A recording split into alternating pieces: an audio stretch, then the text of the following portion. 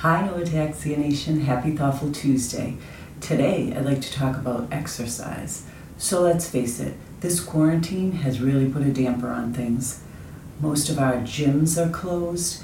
If we were getting services through occupational or physical therapists, those services have probably stopped in a lot of cases. And so what does that mean? It means that a lot of us have become a lot more sedentary. And that's not good. It's not good for our moods. It's not good for our health. It's so very critical to stay active. And so I would offer up a couple of things to you today. One is reframe how you think about exercise. Exercise does not mean going to a gym and lifting heavy weights. If you can do that, great. But exercise really is about getting more movement into your day. The second thing I'd like to throw out to you is just consider the impact that exercise has on your frame of mind and your mental well-being, because it plays a vital role in those things.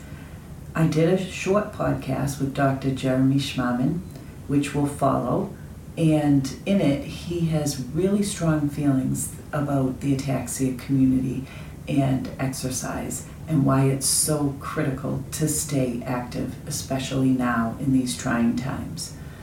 So, take a listen to the podcast, leave me comments and let me know what you think.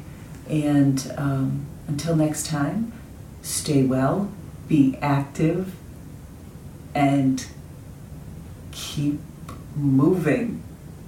Have a great day, everybody. Hi, everyone. Thank you for joining us again for another podcast. I'm joined again by Jeremy. He's the director of the MGH Ataxia Center. And today we want to talk to you about the importance of exercise, especially during this time. So, Jeremy, I know that in our last conversation, we talked about the virtual doctor visit with the neurologist. And so they can have virtual visits with PT and OT as well, correct? I think so. One of the things that we're concerned about, Dana, is that if people are at home and they don't go to the gym or their physical therapist, or they're not going to the aquatic therapy, or they're going for their long walks, things are going to get worse, because we know how important exercise is for both maintenance in the ataxias and even improvement.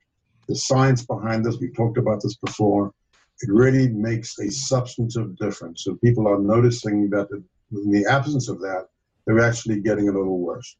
So let's fix that. We need to develop an exercise program at home. And if you need the help of a trainer, if we have one, or people that in the gym that you go to, or your physical therapist, occupational therapist, and even your speech therapist to work with you on swallowing and speech mechanisms, all of this can be done through instruction online. I know that our gym class is being held online, where you have instructors one place, everybody's at home, and they're following what the gym instructor does.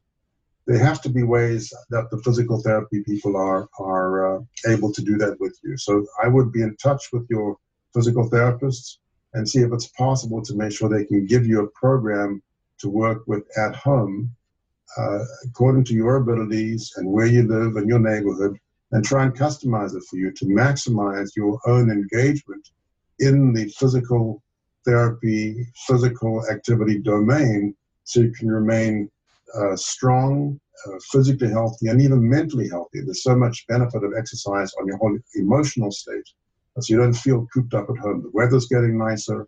Let's find ways to maximize that and do it with the assistance of the virtual platforms, with the teams that have been working with you so far. And if you don't have that, that hasn't happened yet, your doctor can make a referral to physical therapy to try and work with you as well. It's a really important part of the whole program of how to maximize your own quality of life and prevent problems down the road. Strongly encourage that. I know, I agree. And I've done many podcasts on the importance of exercise, and they've actually quite laughed at me because I tend to walk around in circles, just even in my own house.